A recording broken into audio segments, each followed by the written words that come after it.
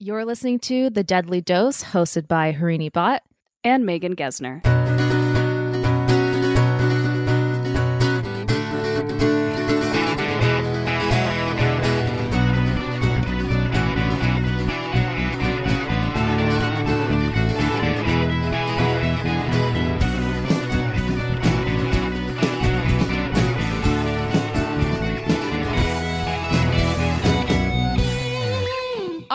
This is a little bit different for us. As we've said in previous episodes we've released, we've been doing some re-records. But instead of a re-record on the episode That Sandwich is Poison, we're going to do a re-release because I ended up re-listening to the audio and honestly, it sounds pretty good for our 5th episode.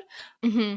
So what we wanted to do is just do a quick commentary. I ended up re-listening to the whole thing and it was actually such a treat. Because I was highly impressed. Like I'm always impressed with us, of course, of course, patting my shoulders, patting your shoulders, all that. But given that it was only our 5th episode and we recorded that back in 2020, just like the other re-records we're doing, I was like, damn, our audio doesn't sound terrible. I will say, listeners, in this re-release, you are going to hear some like fuzz on my end. And Harini, I think this is when you were still recording in maybe your dad's office or something. Yeah. So there's a slight echo. But I was like, overall, this is, to me, it's a solid episode. And again, not to toot my own horn too much, but I was like, damn, Megan, you went hard with that research. You like did.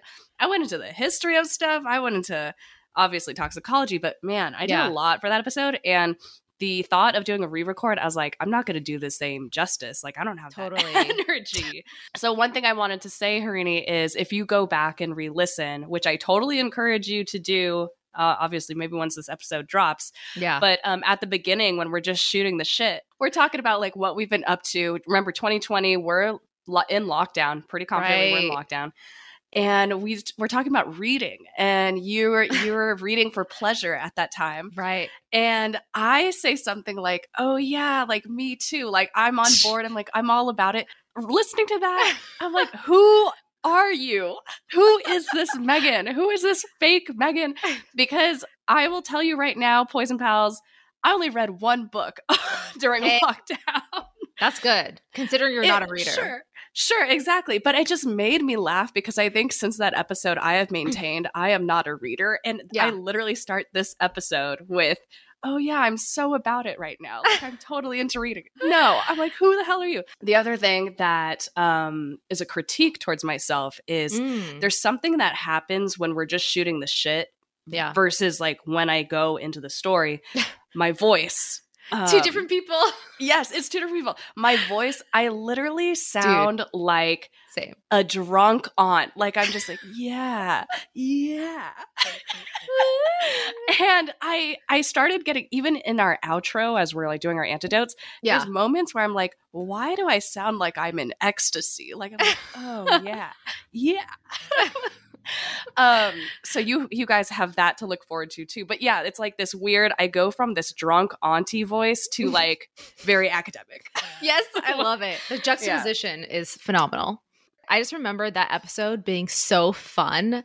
Like we were just Giggles McGee having a fantastic time, even though the topic was very dark. And I do remember, Megan, you did go ham on that research. Like those, honestly, our early episodes, not saying that we don't still do an in-depth job, but we went hard. We went super hard. We did. And I'm like, I can't. I almost feel bad for our Poison Pals who are now joining us in our journey. Yeah. Because I'm like, I definitely don't do the same amount of work like I used to do. We're just more efficient, I think, with how we structure. I think so. We were starting to truncate stuff down. Yeah. Oh, and also in this episode, you started to say, okay, friends, time for you to pick your poison. Like, come and sit down with us, bring your drink of choice or whatever. Because I don't remember hearing that in my the Dorothea Puente one, when the original version. So that's something that I was like, oh, like, did we lose that? That's true. We can bring it back. I was like, oh, that is something cute. Okay, and the last thing that I found funny in your antidote, this is the episode where you first mentioned Acorn TV. Wow, episode 4. I start early. Yeah. So this is a throwback, but those were all fun things. Little inside jokes. I'm like, this is where it started. It truly, Megan, since you have been re-listening to them back, is this when we start saying don't risk it for the biscuit? I think we did that earlier than this episode. Oh, we did. I think that was something we established. Like even in the Dorothea Puente one, I heard that. I mean, I haven't listened to any before the Dorothea Puente one. But I think we were always saying don't risk it for the insert biscuit. Yeah. Love it. Love our consistency. So yeah, this was a fun one to re-listen to. I hope those of you who are new and following us enjoy this episode. In terms of follow-up on the story, there's really nothing new that I know of. I even Google searched, is there any, more news about this particular crime, what happened in Germany, and nothing. So I was like, all right, I don't got to do more. There you go. You were complete. Yeah. So yeah. So enjoy. This is our re-release of That Sandwich is Poison as the Deadly Dose podcast. Yay! Enjoy, guys. We'll see you next time. Hey, everyone. Welcome back. I know we say this every week, but it truly has been another week. That is just the theme of 2020. It is a theme of 2020, but there's one thing that I had missed for a while that I wasn't doing before. Like all throughout school and just like even in school. I don't know like in undergrad, Megan, if you did this too much, but definitely through all of grad school, I haven't read for pleasure in so long. Yes, this. And I have been doing that, and it's so amazing. It's so amazing to get back into that. I'm so glad to hear that. Yeah, it's funny that you mentioned that. You know, my whole life, as in, I'm not that I've lived very long, but in my childhood, I would say I actually was never a read for pleasure type of person. You know, some people are just not big readers, and that was me. Yeah. And it really wasn't until quarantine that I'm really into reading and reading for pleasure.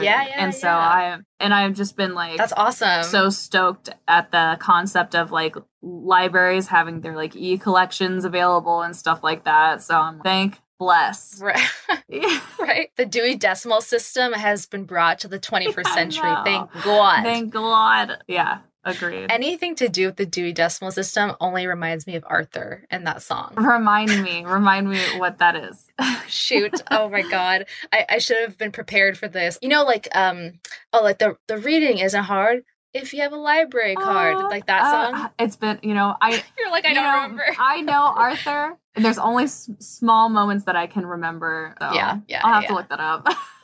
That was one thing that one night I was over at my brother's house, and Swetha, my sister-in-law, I was over at their place. And for some reason we got on the topic of Arthur because my brother and I would always used to joke that he was Arthur because my brother is bald. That he's Arthur. And then I was GW because when I was little, I definitely had that haircut for sure. Girl, I see it. I can definitely see that dynamic. That so seems funny. Very fitting for you to describe you and your brother. That's and funny. He has glasses. That's hilarious. Oh my God. Yeah. So many similarities. I feel like the days of decent memes have passed. I feel like memes nowadays are just like Twitter screenshots, which is fine. Yeah. Like Twitter's hilarious. But I'm like Arthur. I instantly think of like the meme with the hand and the fist clenched. Yeah, it's classic. There's some good DW memes too. Oh, she is so sassy. Like I didn't realize it at the time, but damn, she's got an attitude that I love. Absolutely. But the book I was gonna, like I said, I hadn't read for a while, and then after kind of like didactics were over for my school portion, that was like the first thing I wanted to do. I was like, I'm gonna buy a book for pleasure and I'm gonna read the shit out of that book. And so the first book I picked up was Where the Crawdads Sing. Oh, okay. How was that? And so I'm sure a lot of people have probably already read it by now, and I'm like last on the bus type of thing. But damn, that was such a great book for me to, pick up again for pleasure, because it just kind of reminded me of like how much I love reading and like how nothing can compare to a well-written story that you just fully get immersed in and like want to finish in like 2 to 3 days. So if anyone is interested, I highly recommend that book so much. That's awesome. I'll have to also pick up. I'm slow. Like I said, I was not a reader for fun. So there's a lot of actual like classic, what would be considered like classic novels that I've never read, and I should just start my high school reading journey all over again. Yeah, that's so fun. It's so fun to read the classics. And before you start your story, Megan, I have a correction of myself from last week. Okay, yeah, go for it. And because you were completely right and I was completely wrong. You said, just to refresh everyone's memories, I did the story last week about the radium girls and the radium poisonings. And Megan was saying how there's a movie on Hulu called Radioactive that's about Marie Curie and Pierre Curie. And I was like, no, I think it's a TV series. It's not a TV series. It is a movie. Oh, okay. And I watched it last week. It was interesting. Okay.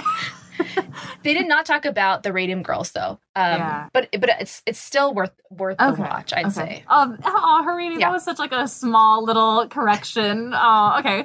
No one would have thought of it. I just wanted to. That's so funny. I just wanted to get. I was thinking about it all week. I was like, oh my god, it was a movie. Out of all the things to correct you. But I appreciate it. No problem. But okay, so Megan, it is that time to pick your poison. And let me just say, our friends listening, if you want to pick your poison too, go ahead. Reach into your libations cart and grab your favorite drink and come sit with us. Or your hard drug. Drug cabinet. Or that too. Pick your favorite actual poison and come have a seat with us. Yeah. No, don't do that. Don't do that. Okay. All right, Megan, take it away. Hi, friends. So before we get into the rest of the episode, you know the drill. Hit subscribe if you haven't already, and please leave us a rating and review if you like this episode or any of our episodes so we can continue giving you your weekly lethal dose of true crime and toxicology. All right, on to the rest of the episode. Yes. Okay. So I think it's funny. I love the conversation about reading and Arthur. And, usually when we do our podcast, our recordings, we have some sort of transition. But I'll say my story has nothing to do with anything we talked about at the beginning. In fact, it's a lot more pretty dreary and just totally unrelated. But anyway, so hard left turn for us. We're into it. Yeah. So this is another pretty contemporary story. Contemporary as in, once again, in 2018. This is something that occurred. So I don't know if you recall the first podcast or story was, the methanol poisons in Malaysia in 2018. So maybe there's a theme here with me. 2018 is like my lucky number for this podcast. But this event, technically, it got exposed in 2018. Okay. But it had been ongoing since 2000. Basically, there was a string, or you could even say like a serial poisoning happening in Germany. Oh. And it was happening in this town called Schloss Holt-Steckenbrock. Yes. And it was something that was being done by one person. So you could argue this person was like a serial poisoner. Wow. And he was utilizing hard metals, heavy metals, as his poison of choice. And in this particular string, he used lead acetate. Okay? So that's just kind of like the summary. Now we'll get into it. Here we go. So on May 16th, 2018, which so happens to be my sister's birthday. So May 16th is my sister's birthday. Stop poisoning people. On May 16th of 2018, a man who we will just call Klaus O, because according to Germany's privacy laws, they can withhold perpetrator's name, sort of thing. So Klaus O, which I would assume is the equivalent of John Doe in the United States. Klaus O, a 56-year-old man who works at a metal fittings manufacturing company. So they like make valves and stuff. He is arrested for poisoning his coworker's sandwich. Oh. Yeah. And no. I love a good sandwich. I know. A good sandwich is so irresistible. Oh my God, yes. What happened was, so he gets arrested. And the reason why he's arrested, or like even discovered that he has poisoned his coworker's sandwich, is because this particular coworker, who we do have their name, Simon Radke, also works at the company's called ARI Armaturen, metal fittings manufacturer. So Simon Radke had noticed kind of like this white powder on his sandwich. When he went to go have lunch, he opens his lunch bag and he's like, what is this white stuff? Yeah. Right? And it goes a little bit deeper. But this particular instance, he sees white stuff and then he talks to management and is like, hey, can we look at the security footage of the break room? Get this, though. We're going to go a little bit back in time. Simon Radke, he had been noticing powder showing up on his sandwiches for lunch since 2015. Damn. Okay. So since 2015, every once in a while, he's unwrapping his lunch, gonna have his sandwich. He's a sandwich every single day. And I don't know if it's a sandwich every time. Every time. But he observes that every once in a while, there'd be some sort of brown powder or white powder on his food. And he always assumed maybe it was just dirt or something, and sometimes he'd throw it out. Oh my God. Yeah, sometimes he'd throw it out, or sometimes he would eat it. Okay. But the reason why, come 2018, why he suddenly, wanted to investigate it is because he came into work one day, found powder on his sandwich, and threw out that sandwich.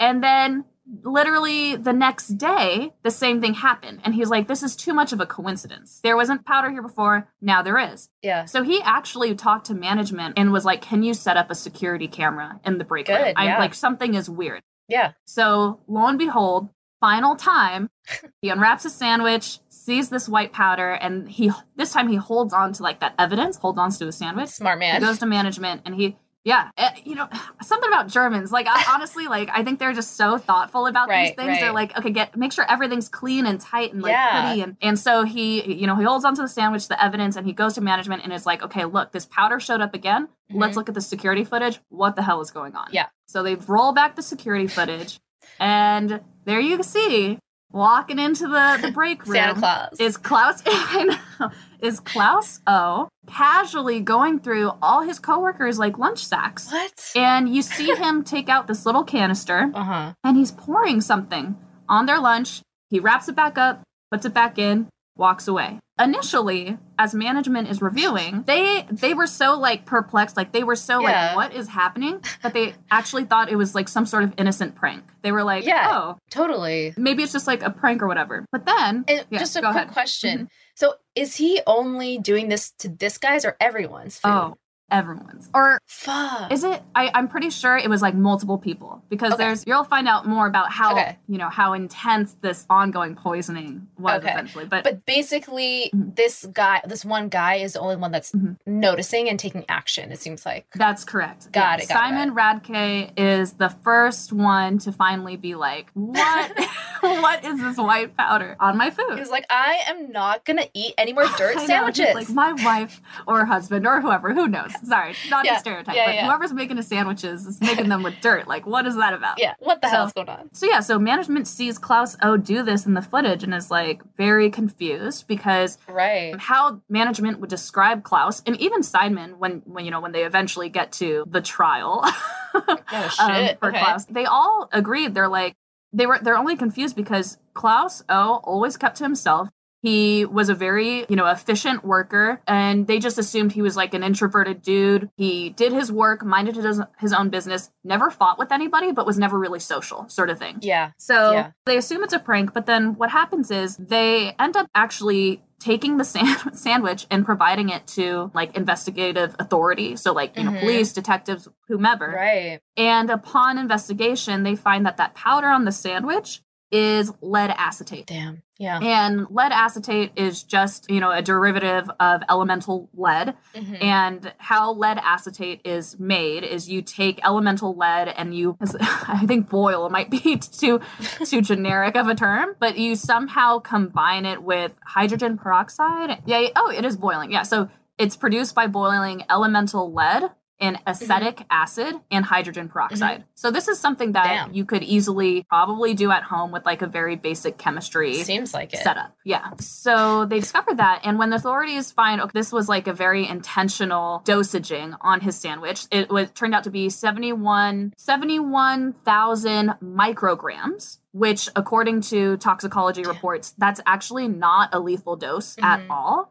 But it's what you find about lead acetate and its toxicity. Well, with any lead derivative, even the smallest amounts is harmful to the human body no matter what. But it's not a lethal dose in a sense of you take it in that moment and you just die. Right.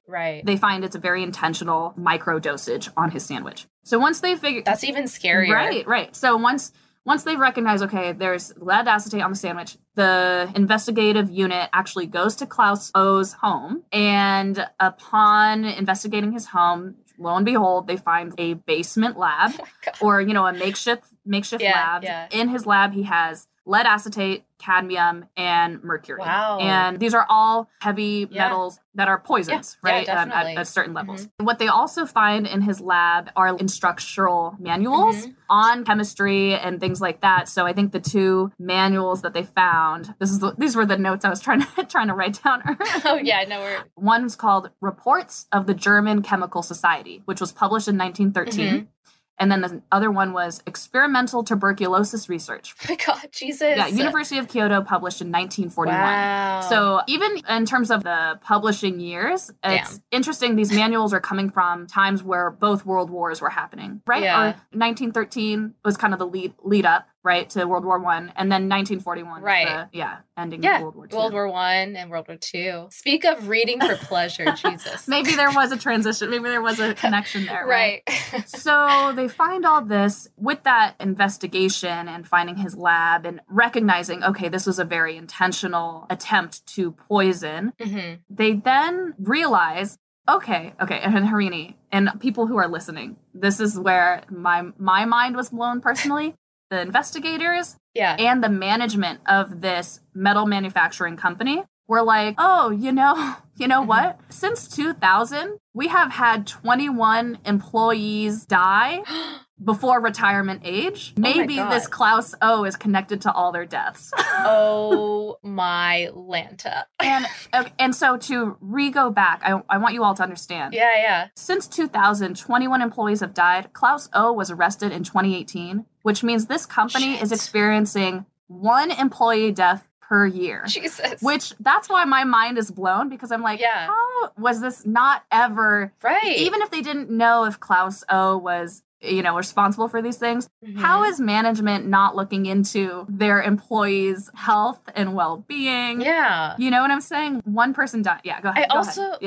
No. It's kind of surprising to me that only, maybe that we're aware of, but only Simon has really spoken up and noticed this was happening. That, how does that happen over 18 years? I don't have the answer to that. I have theories, and for our listeners who are listening to the story and have knowledge of particularly the metal manufacturing industry and things like that, maybe your theories might align with mine. But one thing about lead toxicity in particular is that the most common way you get lead poisoning is actually through through work. Yeah. And I got that information from the Library of Medicine National Institutes of Health. According to this lead toxicity review published in 2015, the most common way to get lead poisoning is through your work or your occupation. Right. And if you are an employee in a medical setting or a teacher setting, thinking about working with ceramics and paints and things like that. Yeah. If you are someone in the trade industry, plumbing,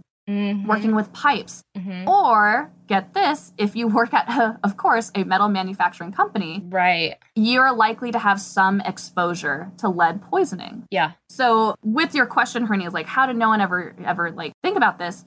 There might have been, and this is just my theory, it could be they all acknowledged, okay, we work at this plant or this valve producing company, and on some level we're going to get some exposure to heavy metal toxicity. Exactly. And maybe that's why management never really looked into it. But it's these people who passed away, they died from cancers and heart attacks. Those were the two main causes. Wow. And all before retirement age. So it is still suspicious. And I'm regardless of, that understanding that you might have some exposure to lead toxicity, it's still just very suspicious. So anyways. It's almost the perfect crime in that sense, though.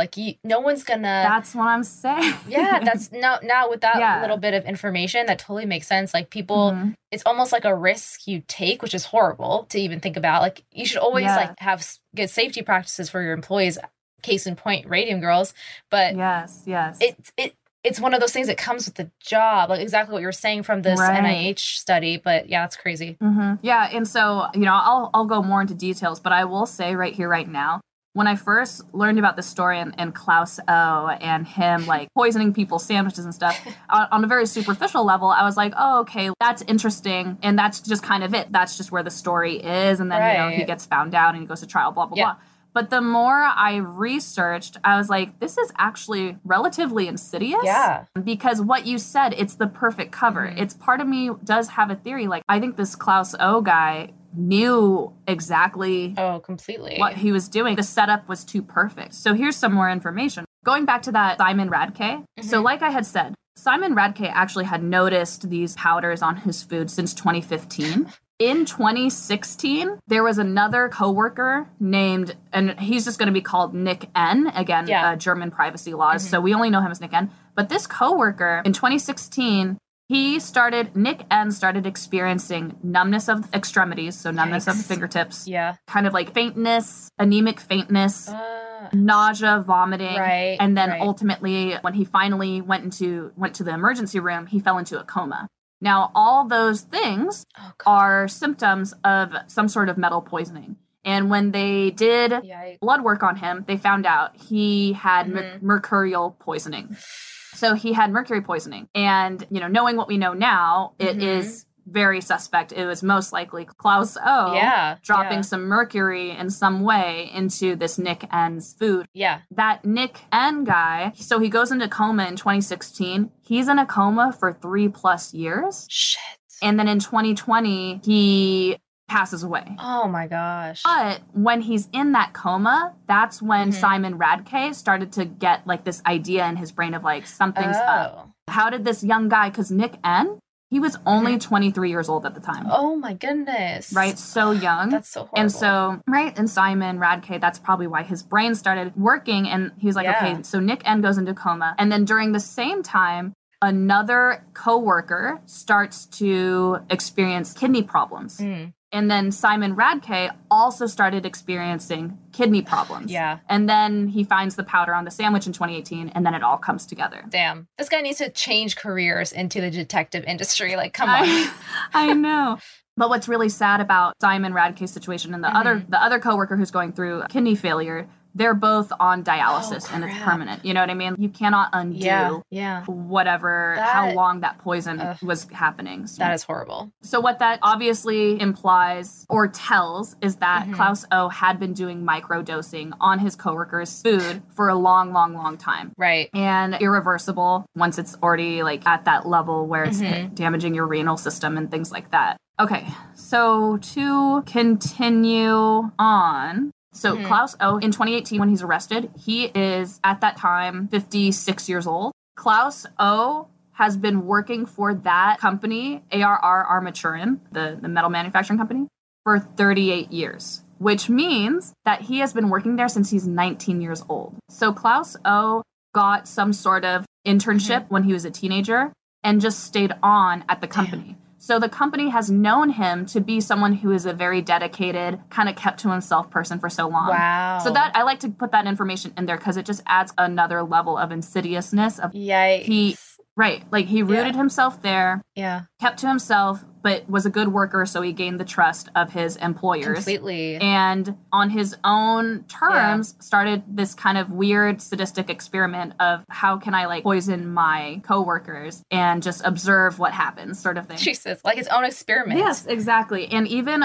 after he's arrested in June of 2020, so this year as we're recording. Dang, this is so recent. It's so relevant. Yeah. He's just finished trial, essentially. Wow. Okay. And during trial, they did say there was a psychiatrist in the courtroom that did kind of like observations and stuff. And that's how the psychiatrist put it. They're like, watching Klaus O, I honestly think it was kind of like some experiment for him. He would just, who knows if he derived pleasure from it? Like you can't get that information. It was him just doing testing on his subjects. And that's how the psychiatrist put it. Dang. And during the trial, Klaus O did not speak once until the end when he said, I agree with my attorney's statement, sort of thing. That's all he said. He was just saying, I support what my attorney said in terms of defending me. And that's it. Damn. So he's very... wow. Yeah, we don't have a motive. We don't have a history behind him, except for there was some hinting that Klaus O had some sort of traumas in his childhood that might warrant more research. But it's just, think like a very...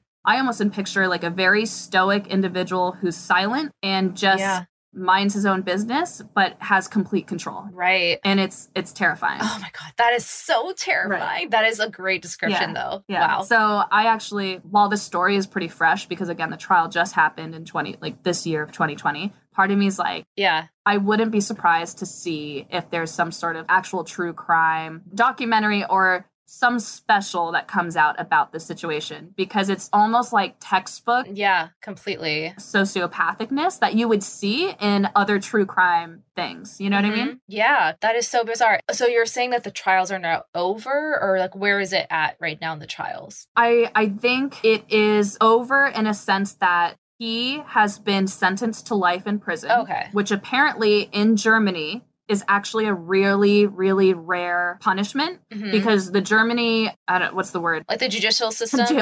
Judicial system, yeah. The Germany judicial system is really, and in my opinion, I think this is a great thing, but they're really good about wanting to prevent recidivism. So like receding back into old ways. So they make their prisons extremely comfortable. Interesting. And very accommodating to their prisoners. Wow. And it's very much based on this fair mindset of, we're going to provide this space for you so that you can unlearn this behavior that maybe went unchecked throughout your childhood or your developmental years. That's amazing, yeah. I would imagine this case is actually very big in Germany just because he got life in prison sentence, which is rare. Exactly. And they do consider him a attempted murder serial poisoner. I think the psychiatrist even did say during his trial, it's like, it would be a danger to let him back out just because he's so emotionless. Like you can't get anything from this person. You know what I mean? Yeah. So is he married? Like what's his, do we know like his home situation? Yes, he is married and has 2 kids. Oh my God. Right? How do these people do it?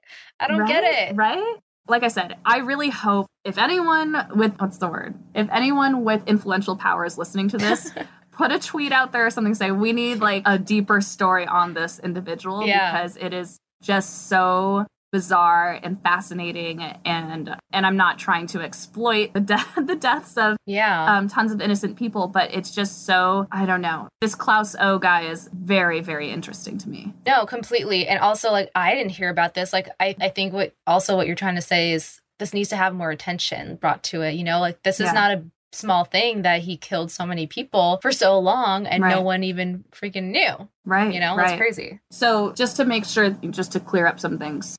So once he was discovered to have at least caused the, Simon Radke, Nick N, and that one other coworker's, illnesses, that's when they opened up this investigation on, okay, is he responsible for these 21 other employee deaths? And an investigative unit actually exhumed bodies to test them. And as far as they know right now, 9 of those bodies did not test positive for like a metal poisoning.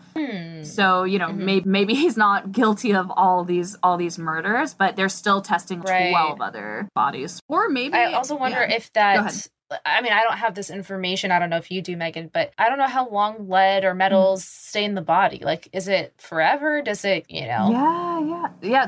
That's a great question. And actually, I don't know the answer. And I just had the same exact thought, because I'm like, what if this Klaus O guy is like so clean in his work, so thoughtful about his work, that he intentionally chose these metal poisons because he works at a metal manufacturing company, and because he knows that their shelf life or half-life or whatever the word is not long enough to be found in a body that's already underground. Yeah, completely. No, I definitely think that's a possibility. Yeah. If anyone already knows that knowledge and wants to email us about that, that's cool too. But I'll have to look into that, see how long lead would stay in the body. So that's pretty much the story about Klaus and his serial poisonings.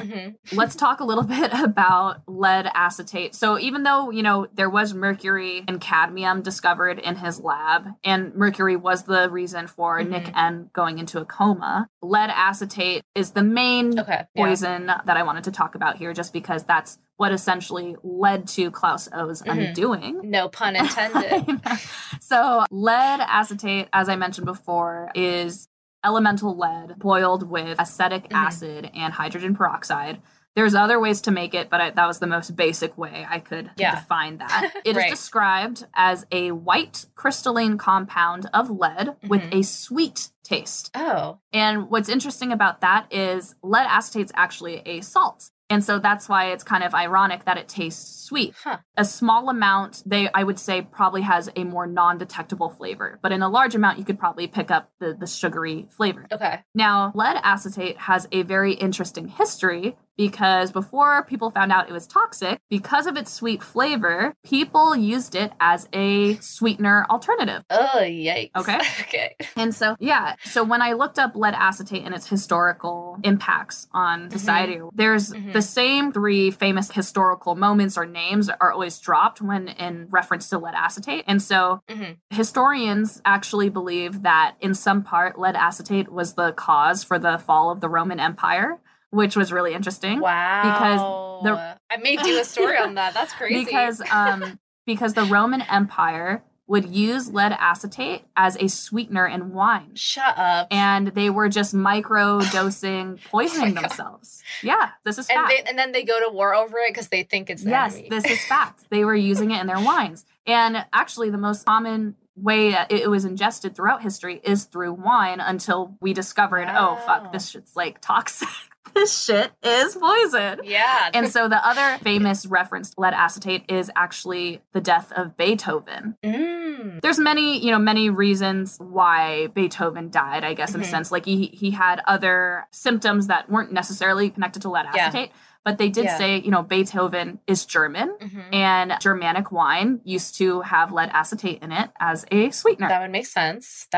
Yeah. When his body was checked in the modern times, way after he died, they did find some levels of lead in his body. Wait, so that actually answers our question. Yeah. Okay, we're putting it together now. Sorry, slow on the uptake. We're figuring it out. So I guess lead would be in the body for a long time. Interesting. Bringing that back to Klaus O, maybe he is actually innocent of those 9 that didn't. That's curious. Yeah. Okay. And then the last name that's referenced with lead acetate poisoning is Pope Clement II. Also died.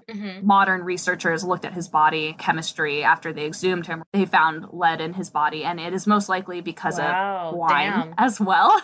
And he died in 1047, so thousands of years ago. Wow, and it's still in his body? Yeah. That's insane. Yeah, and I mean that testing of his body was probably done in the 50s or 60s, but that's still significant. But still. It's still a significant amount of time. That's super significant. Dang. Okay. So that's a little history about lead acetate. I love and it's actually used quite a bit. And in contemporary, I would say modern times, meaning what, like the 1800s through the late 1900s sort of thing, lead was obviously also very prevalent in paints, so ceramics, glazes, dyes. Here's a fun fact. In contemporary time, as in the 21st century, it is still used as the main component in hair dyes. It's at a very, what they would call a progressive level.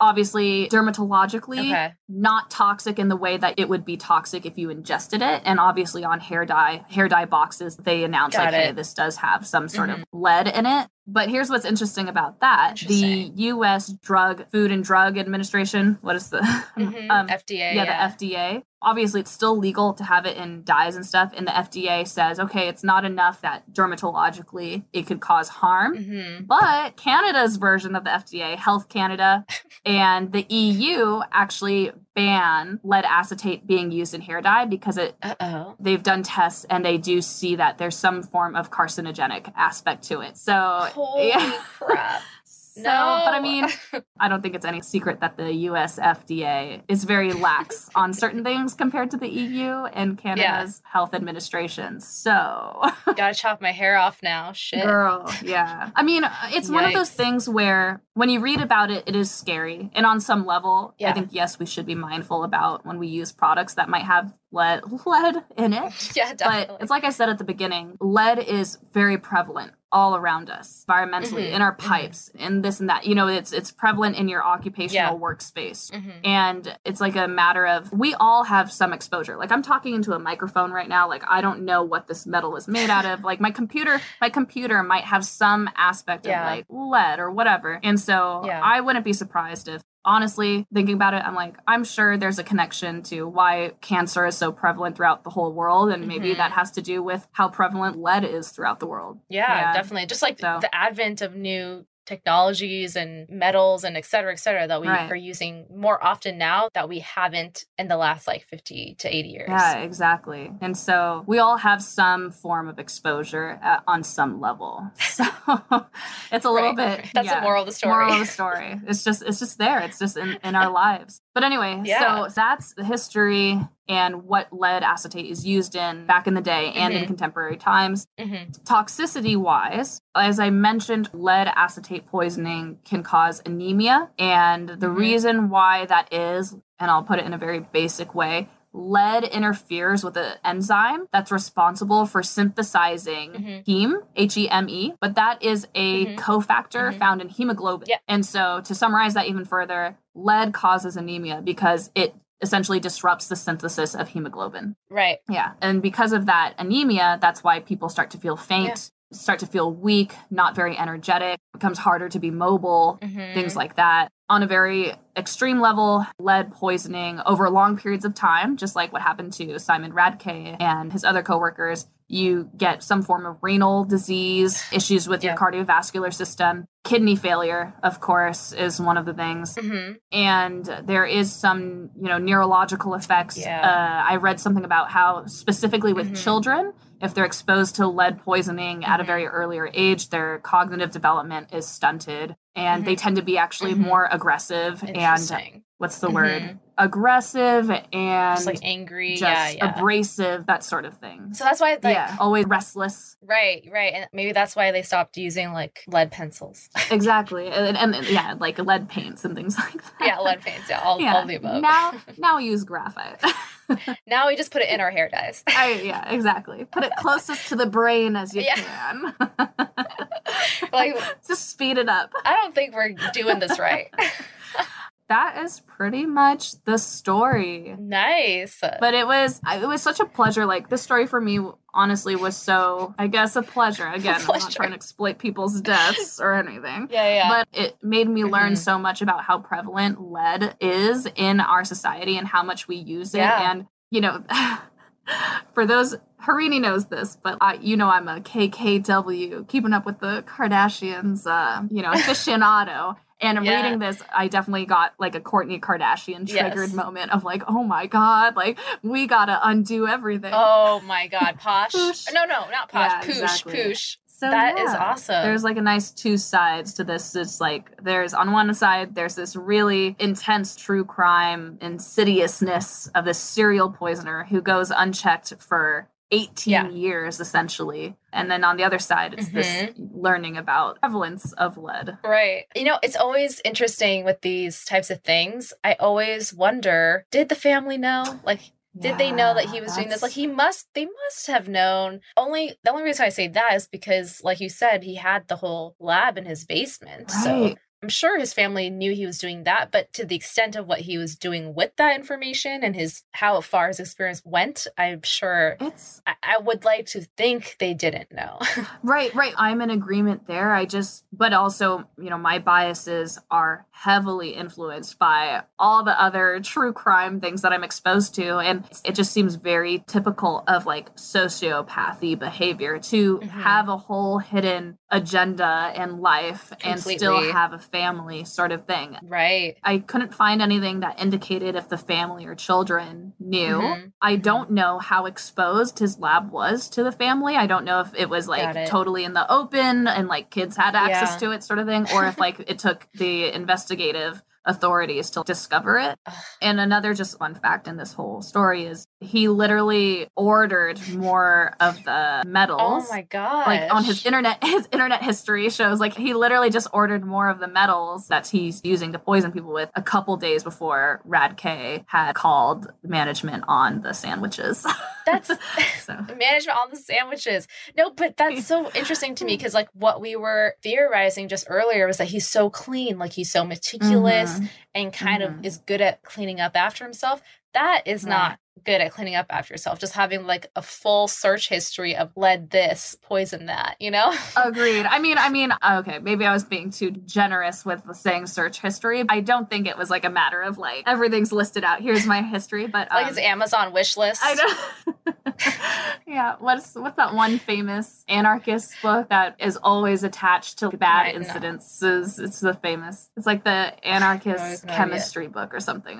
That's how people learn how to make pipe bombs. I have no idea. Like that. So I can't believe that. That is insane to me. But I'm glad you did this story because I don't think a lot of people know about it. No, and it's so recent. Like that's part of what blows my mind so much is that it literally like a couple months ago this all happened. I mean, obviously over the course of so many years, but it all kind of came to a head recently. Right, absolutely. I am a sucker. I mean, again, I don't know like how I came across this story. My mind has, for some reason, eliminated that memory in my head. But I do know that I definitely have an affinity for Deutsch dramas and like, Eastern European dramas. Yeah. That shit is always so thought-provoking. And it's just, so, in my opinion, done so much better than when the U.S. tries to do a drama with like cops and stuff. Like actual TV shows. TV shows. Oh, yeah. You know what I'm saying? Like, I agree. Like, I'm thinking of, this is not Deutsch, but there's this one popular show, The Bridge. Oh, so good. It was redone by like the FX or something, and I don't know if that one was as good as the original. It wasn't. Okay. It wasn't the same. Okay. Dang, The Bridge is just phenomenal. Right. I totally am with you on that. Any like even the British dramas, but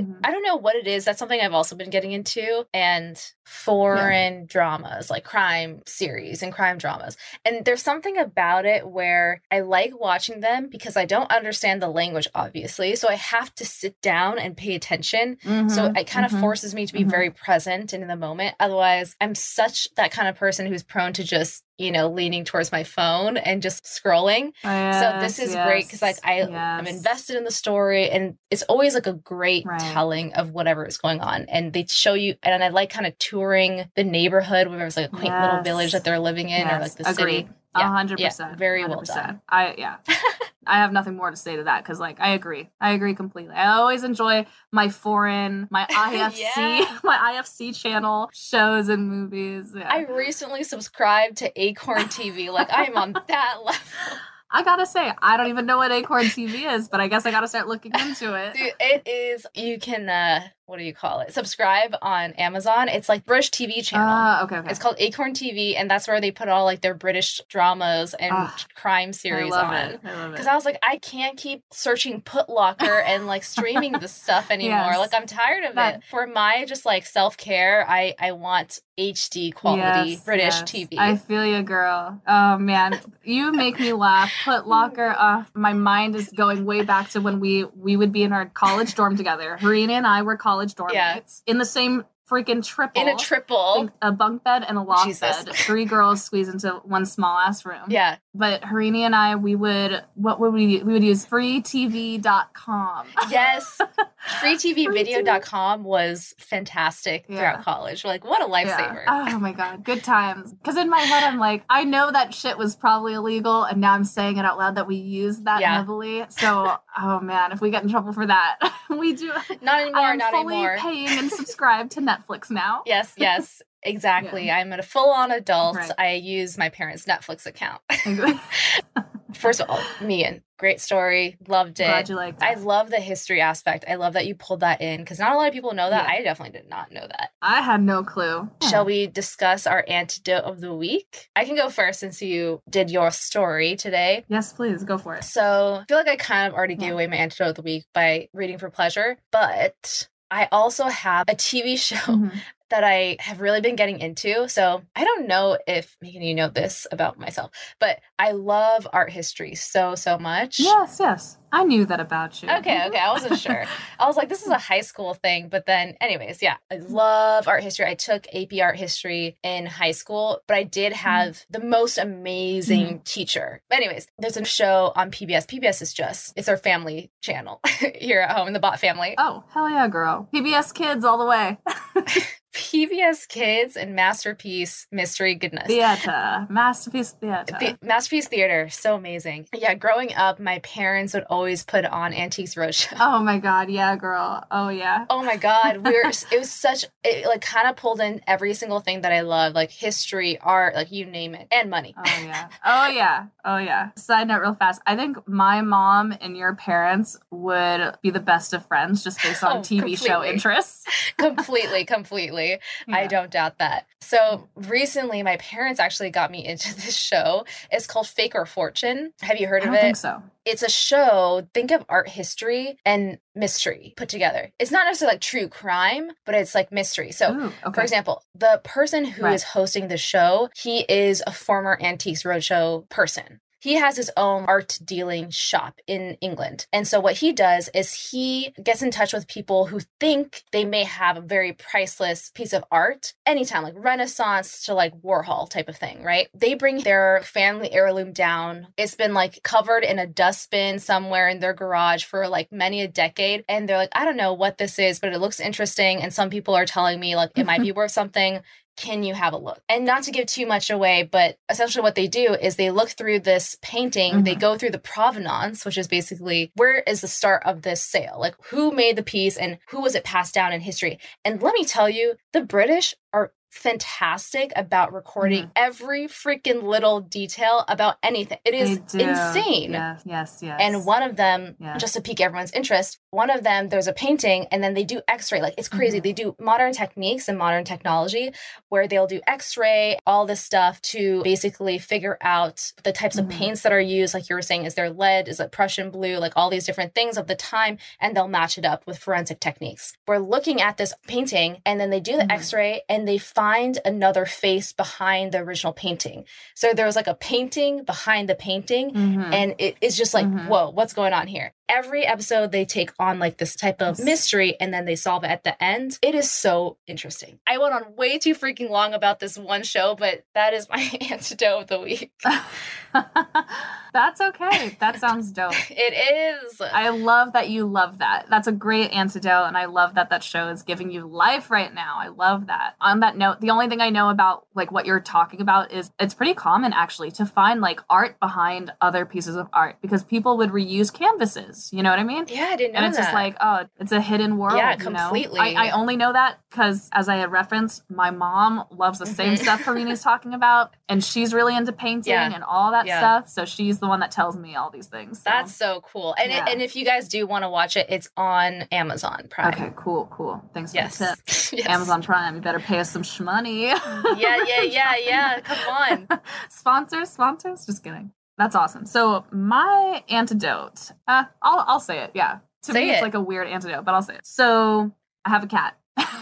And this cat, he like went missing for a day. I had seen him in the morning and then like the afternoon rolled around. I was like, okay, he hasn't checked in. Something's a little bit off. So I go to work, all that. I come home. It's evening time now. He's still not home. And at this point, I'm emotionally just preparing for the worst. And because for context, I did have 2 cats during this quarantine. They are brothers. One of the brothers had already passed. He was actually hit by a car during quarantine. So I kind of went through the same thing with him of this feeling of, okay, that brother didn't come home. Where is he? Blah, blah, blah. I find out he's hit by a car. And so when the surviving cat went missing, you know, I'm getting these triggered emotions of, oh, fuck. Okay, my other cat is gone now too. What the fuck is 2020? Right.